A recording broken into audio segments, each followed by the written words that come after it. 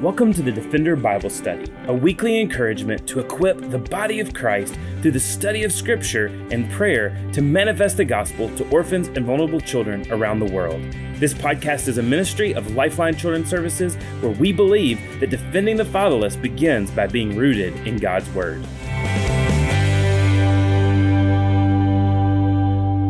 Hello, welcome to the Defender Bible Study Podcast. Today is Monday, March 20th, 2023. My name is Chris Johnson. I serve as the Vice President of Church Partnerships and Government Affairs at Lifeline Children's Services. Today we're continuing our look at the book Mere Christianity by C.S. Lewis. If you recall from the last time we were together, we wrapped up book number 3, the third part of Mere Christianity. We were looking at the topic of Christian behavior as C.S. Lewis was sharing for us really just various realities around how we're called to live as Christ followers, what things ought to be evident in our life, what should be our perspective on certain issues, societal issues, and other things that we looked at. And so today we're starting our journey through the last part of Mere Christianity. We're looking at the last book. This is book number 4. It's entitled Beyond Personality, or First Steps in the Doctrine of the Trinity. And so today we're going to look at the first 3 chapters in this book number 4 and just kind of see again, kind of as Lewis is going to take us now, we kind of talked about some practical things, but now we're going to kind of go into some deeper issues and really kind of digging deeper into our understanding of who God is and how that affects our lives and lives out in is shown as we live out our lives as Christ followers, as Christians. As he starts this new book, he kind of lays out this foundation for us, and he really stresses the importance of theology. And he defines theology as the science of God. And so he's going to kind of lay this foundational base of understanding what theology is and how to have the right perspective on that. And then out of that, he's going to start talking about some of these deeper doctrinal issues or deeper theology issues to kind of, again, help us lay this firm foundation. One of the things that Lewis talked about here in this section is the reality that much of the Christian life, much of Christianity is experiential. It's based on things we experience, how we feel, or how our faith is expressed in and through us. And oftentimes we tend to put great value in what we sense as real based on our feelings and our emotions, what we can see and what we can experience. And this certainly is a valid reality. Our emotions are true and real. The experiential part of our faith is important. It's not to be diminished. However, if this is all that we cling to, then we're truly missing out really on the bigger picture of who God is and really what it means to be a Christian. And so our experiences are real. They're felt deeply by us. But we also must recognize those parts of biblical Christianity that seem less real to us experientially, but are very much real in the fact that our faith is grounded in these things. These are the deeper parts of theology that really grow our understanding of who God is, that help us see how he is at work in the world around us, as well as in our lives. And so Lewis is wanting us to see that it's important to recognize the emotions, the feelings, the experience part of things, but also the need to really go deeper in our understanding of who God is and some of the deeper things, deeper parts of theology. It's kind of reminds me of even when Jesus said to the woman at the well in John chapter 4, that as we worship God, who is a spirit, we must worship him both in spirit and in truth. And so we're going to talk a little bit about this balance of the experience, emotional and feeling part, as well as balancing that with being grounded in biblical truth. Lewis kind of gives us this illustration. He's great at painting these pictures for us in these various analogies, but he gives the illustration of a man who is visiting a beach. And this man is enjoying the experience of that. He's loving walking on the sand, feeling the sand between his toes. He's watching the powerful waves roll in.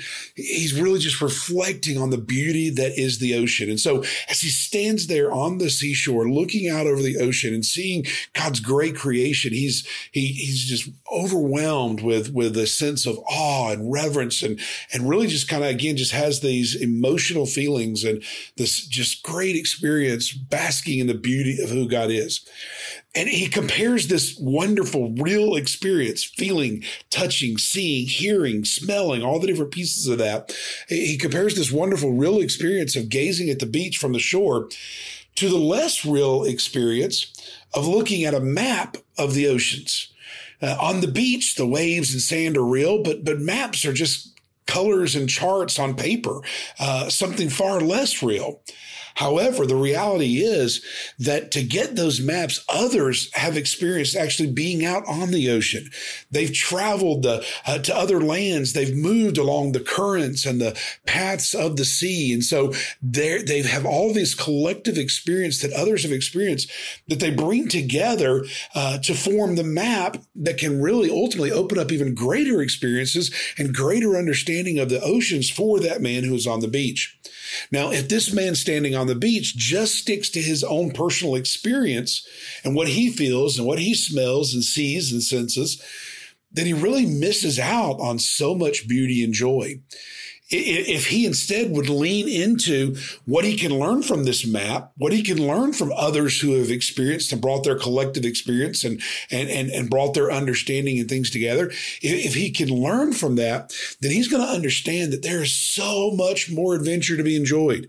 He will see that these oceans can lead to other lands and open up new horizons. So if he wants to move beyond just the experience of the shore that he knows, then he's going to absolutely need to use the map.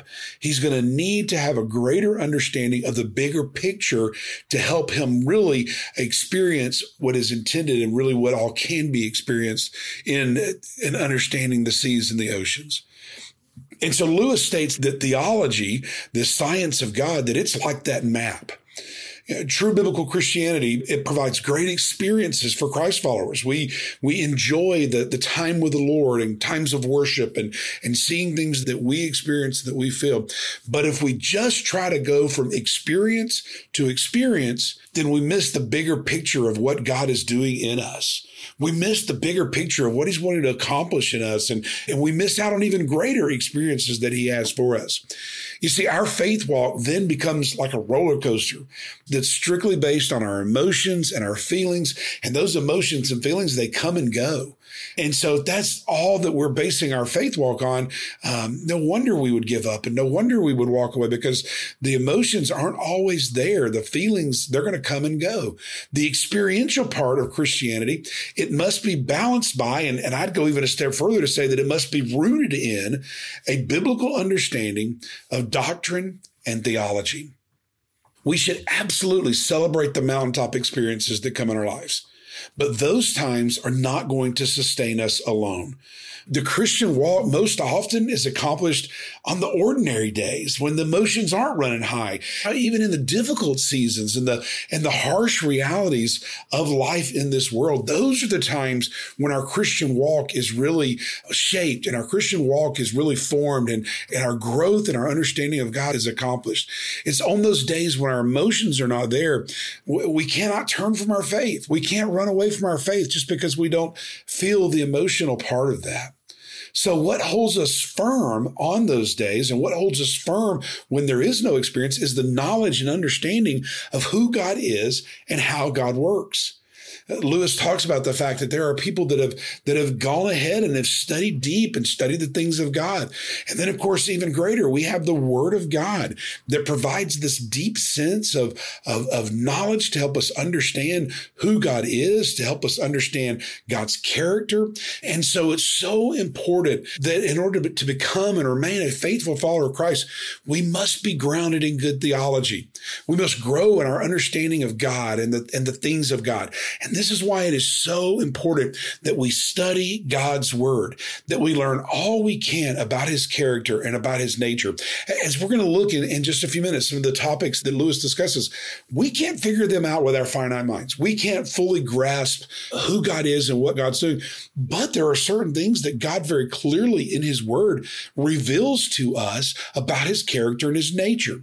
And the more that we learn about God, the more we grow in our understanding of who he is, the more grounded our faith becomes and the more sustainable it is for us to walk on the good days and the bad days, because we're not just based on our emotions and what we feel. We're basing our life on the things that God reveals about himself in his word, our understanding of his character, our understanding of his nature. So with this foundation, after laying this foundation for us and kind of issuing this charge to see both the experiential part of Christianity, but also to go deeper in our understanding of theology and the things of God, Lewis then begins to discuss some different issues. And he addresses 3 different issues in these first 3 chapters. He takes part of chapter 1 to deal with one, and then all of chapter 2 and all of chapter 3 to deal with a couple other issues. So because our time is short today, there's no way that we can fully address these topics that are mentioned by Lewis. So I encourage you to read through these chapters as part of Mere Christianity, but then also to take some time with each of these chapters and dig deeper into what is being expressed and these truths, these foundational truths that are being shared. Learn more about them. It's important that we study these things. And so today our time is really just to kind of whet our appetite.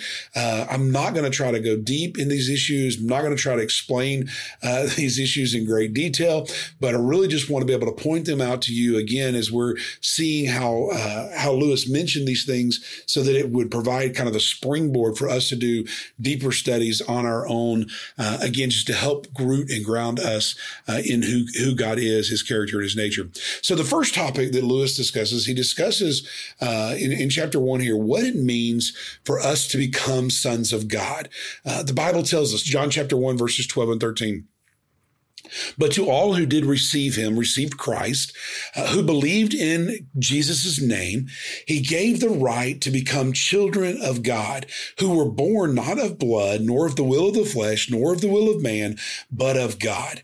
We're told here that when we accept the gift of salvation by faith through Jesus Christ, then we become sons of God. And this topic and this understanding of us being sons of God is mentioned in many places throughout the New Testament.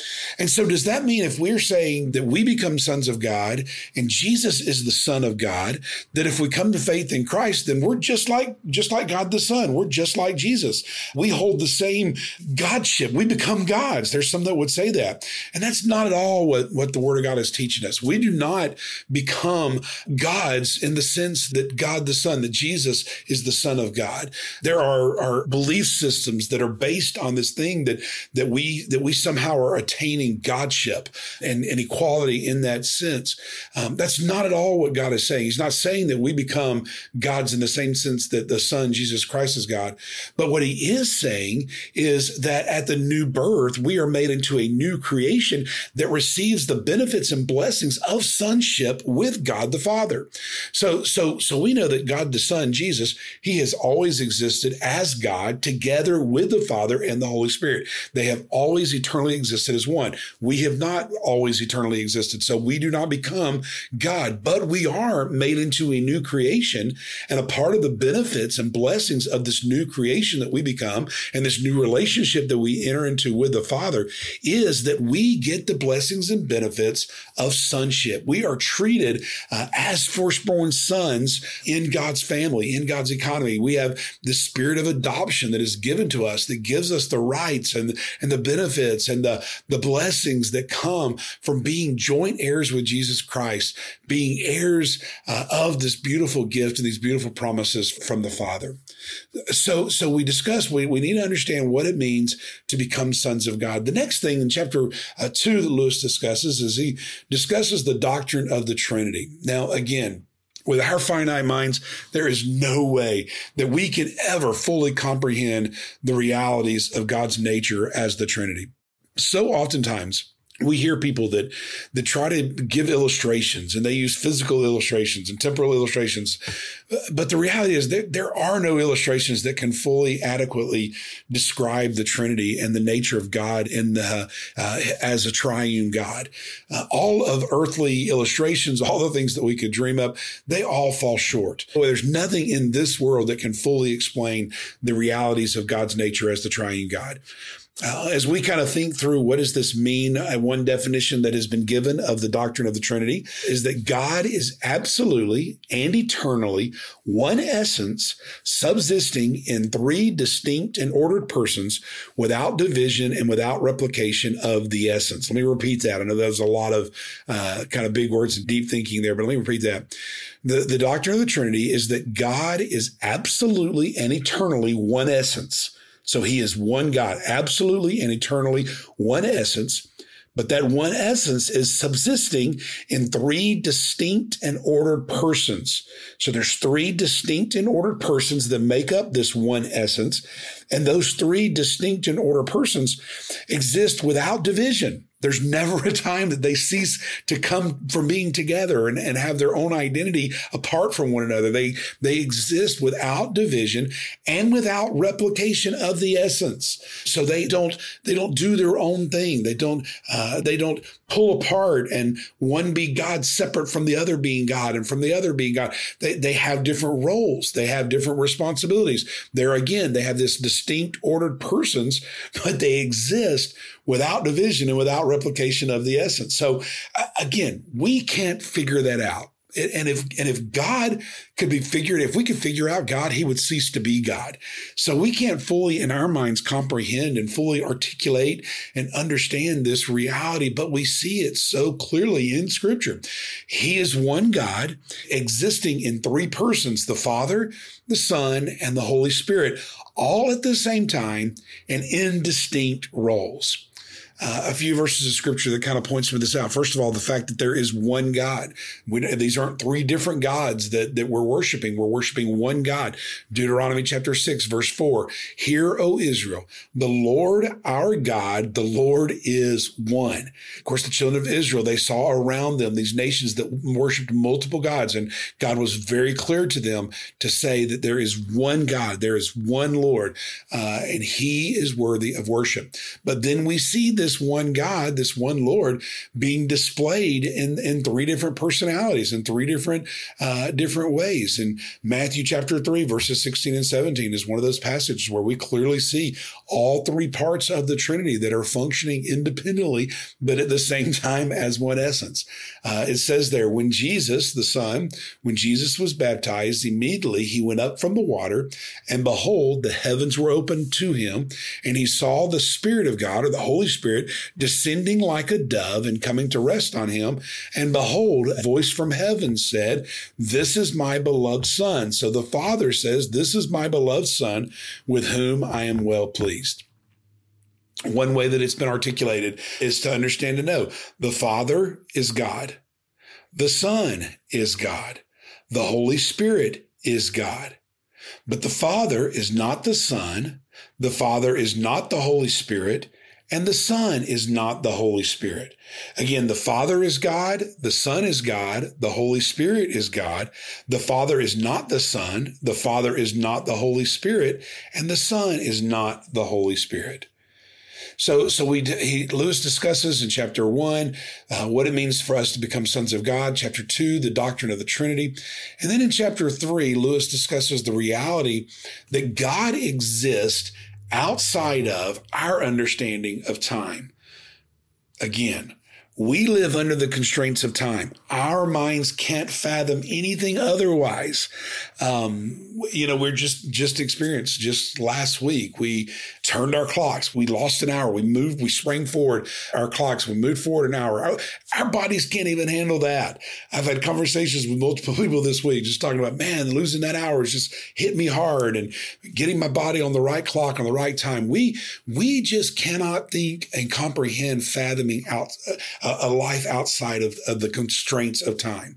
I remember even as a kid and still today, if I stop and try to think with my mind and try to understand the fact that God has always existed, that he never had a beginning. There's never been a time when he did not exist, and there never will be a time that he will not exist. When I think about the fact that we have, as sons of God, one of the benefits, we have eternal life.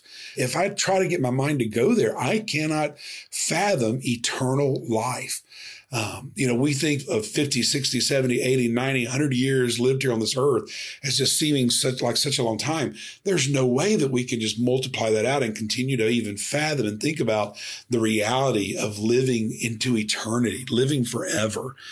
But for God, he has always existed. He always will exist. And he always exists in the present. Think about that. It's always present with him. He lives outside of our understanding. He operates on a totally different timetable than we can even fathom. But you know what? His timing is always perfect. One of the verses that kind of speak to this in 2 Peter chapter 3, verse 8, Peter says, "But do not overlook this one fact, beloved, that with the Lord 1 day is as 1,000 years, and 1,000 years as 1 day." Now, this is a verse that's often been kind of misunderstood and even used to kind of promote certain ways of thinking and certain thought processes and those kind of pieces. But ultimately what Peter's saying here is, hey, God doesn't even deal with our timetables. He's nowhere near on the same schedule that we're on of trying to figure things out and trying to make things happen and trying to understand when things are going to happen. For him, time it's something that he is completely, he can enter it and leave it however he wants, whenever he wants. He can be at a moment at any time. And so again, just that understanding that it's always present. It's always now with him. That's how we begin to start thinking through and understanding things such as the fact that he has chosen us before the foundation of the world, the fact that our salvation is secure in him because he's not thinking on the same time levels and time frames as we are. Now, again, these subjects that we've talked about today, there's no way in just a short time here on a podcast and a Bible study that we can fully grasp these things, that we can fully understand these things. And so they're all worthy of deeper study, deeper understanding. However, I do think there is a passage of scripture that I think clearly kind of addresses all three of each of these realities. They're kind of played out in a practical sense. And that passage of scripture is Ephesians chapter 1, verses 3 through 14. One of my favorite passages in all the Bible. I love the book of Ephesians. I've had the opportunity to preach the book of Ephesians. It's one of my favorite books. But in chapter 1, verses 3 through 14, Paul is just pouring out. The ESV labels it as spiritual blessings in Christ. And it is such a rich passage of scripture. And I want to read it. If you've got a Bible or a device with you, I encourage you to follow along and look at this as well. But I want to read this passage. And as I read this passage, I want you to think through the different things that are mentioned here, the different things that are shown here. I want you to see that Paul addresses this idea of us being adopted, the reality and the meaning of us being adopted as sons of God and what that looks like. He's going to talk about the roles of the three parts of the triune God and the role that each of the components of the Godhead, the role that they play in our salvation, in our coming to faith in Christ, and in the reality of us entering into a relationship with God through Christ.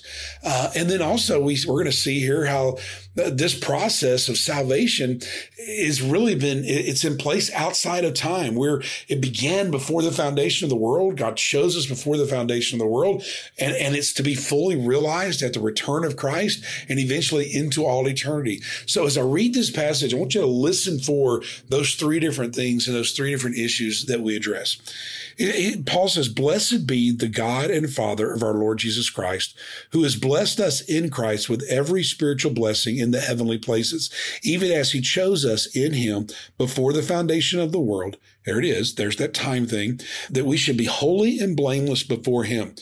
In love, he predestined us, here it is, for adoption to himself as sons through Jesus Christ, according to the purpose of his will, to the praise of his glorious grace, with which he has blessed us in the beloved. So all of that was the role of the Father. It's the Father who chose us in him. It's the Father who set us apart. It's the Father who predestined us and called us into this adoption as sons. It's the Father who designed this according to his will. It's the Father who has blessed us in the beloved. And then we're going to see how this is all accomplished through Jesus Christ. He mentions that in verse number 5, but we're going to see now how that plays out. Beginning of verse 7, it says, in him we have redemption through his blood. In who? It's in the Son. In the Son, through the shedding of the blood, the Son shedding his blood, provides redemption for us. We are bought off the slave market to never be sold again. We are redeemed by the blood of Jesus Christ. In him we have redemption through his blood. He also provides the forgiveness of our trespasses according to the riches of his grace, which he lavished upon us in all wisdom and insight, making known to us the mystery of his will, according to his purpose, which he set forth in Christ as a plan for the fullness of time. Here we go. Here's that time thing again. As a plan for the fullness of time to unite all things in him, things in heaven and things on earth. In him, in Christ, we have obtained an inheritance, having been predestined according to the purpose of him who works all things according to the counsel of his will, so that we who were the first to hope in Christ might be to the praise of his glory, the Father's glory.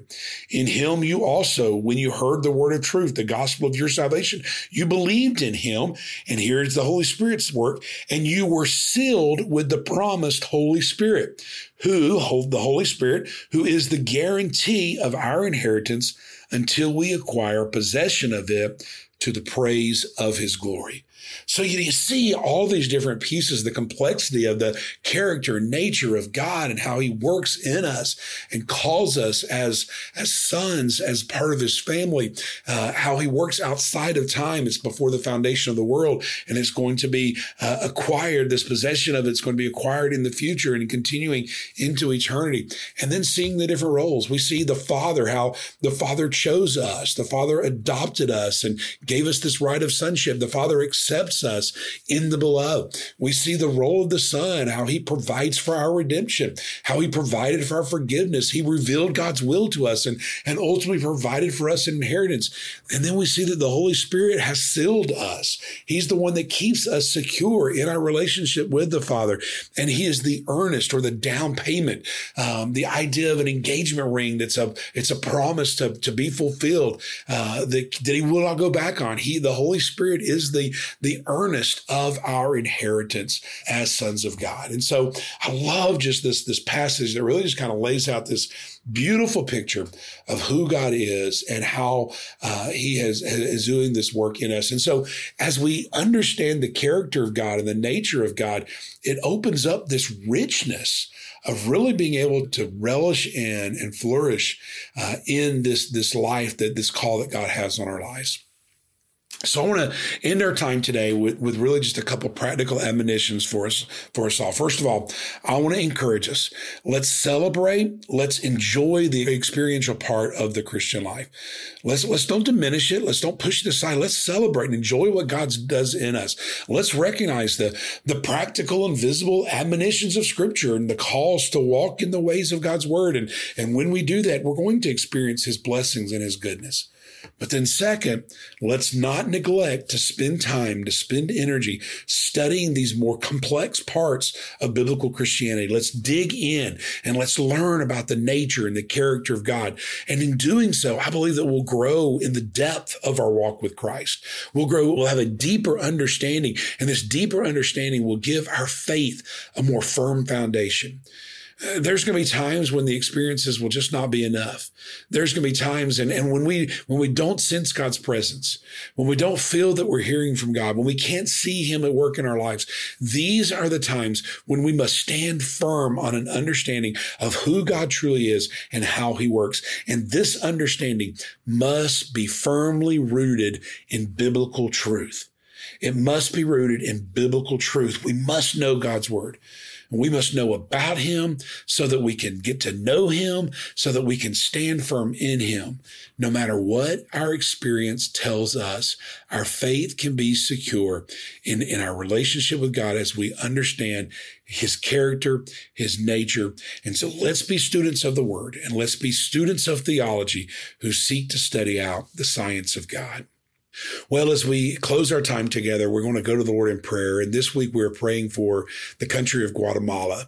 And so I invite you to join together with me as we pray both, or all three, for the government of Guatemala and the things that are happening there, for the children of Guatemala, and then also for our strategic partners there who are doing the work. So will you join with me in prayer? And as we pray, let's pray for Guatemala. Dear Heavenly Father, God, we love you, and we thank you, God, that you cannot be figured out. We thank you that you are far above our understanding and our comprehension, but we also thank you for giving us your word that does reveal truth to us and does show us things about your character and nature. And God, may we truly be students of your word. May we dig in and understand the things that you have for us and the things that you do want us to know.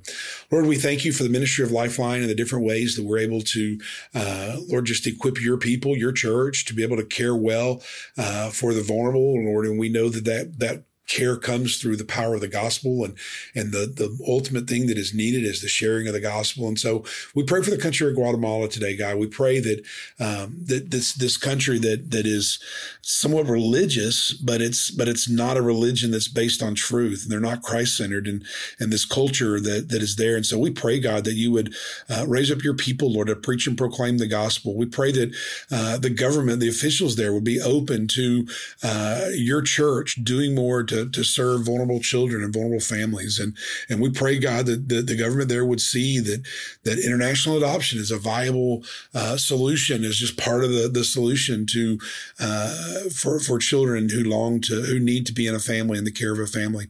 God, we do lift up those children in Guatemala. Lord, we pray for many kids there that are being raised in orphanages and that are growing up without a family. We pray for caretakers that are there in those orphanages trying their best to care for those children. We pray that you would meet the needs of these kiddos, that you would bring about more believers, more Christians who are willing to step into mentor relationships and walk alongside some of these kids that are being raised in institutions and in orphanages. We pray for missional families that would step up to serve these kids through both foster care and adoption. And then, Lord, we thank you for our partners that are there. We pray specifically for La Reforma Church that, Lord, that just really has a heart for vulnerable children and orphans. And Lord, they're in so many ways that they are stepping in. The people of that church, Lord, are caring through mentorships and through opening up their homes and opening up their hearts. And so we pray, God, that you just would continue to give wisdom and blessing there. We thank you for the relationship that Reforma Church, through their ministry of Somos, their orphan care ministry, God, they're able to minister to children, but they're also, Lord, being able to minister to the state and these new opportunities that have come for them to be able to train state workers and for them to be able to show that the church is here to help, and the church can, Lord, can provide care and support for these vulnerable children. And so we pray, God, that you just would continue to use your people in ways that are even greater than we can understand. Ultimately, God, for the well-being of children, vulnerable children and vulnerable families and orphan children there in Guatemala. Lord, we again just thank you for the privilege of being a part of this ministry. We pray that you would continue to bless it in ways that would bring forth your praise and your glory and would promote the goodness of the gospel that would continue to build your kingdom, draw people to yourself. We love you, Lord. We thank you. Thank you for all those who are part of this Bible study together with us, God. We pray your blessings on them as well. For it's in the wonderful name of Jesus we pray. Amen. Thanks again for joining us for the Defender Bible Study. If you enjoy making this podcast a part of your weekly routine, we'd love for you to take a moment to subscribe, rate, and review the Defender Bible Study to make it easier for more people to find. For more resources and information on how you and your church can partner with Lifeline, please visit us at lifelinechild.org.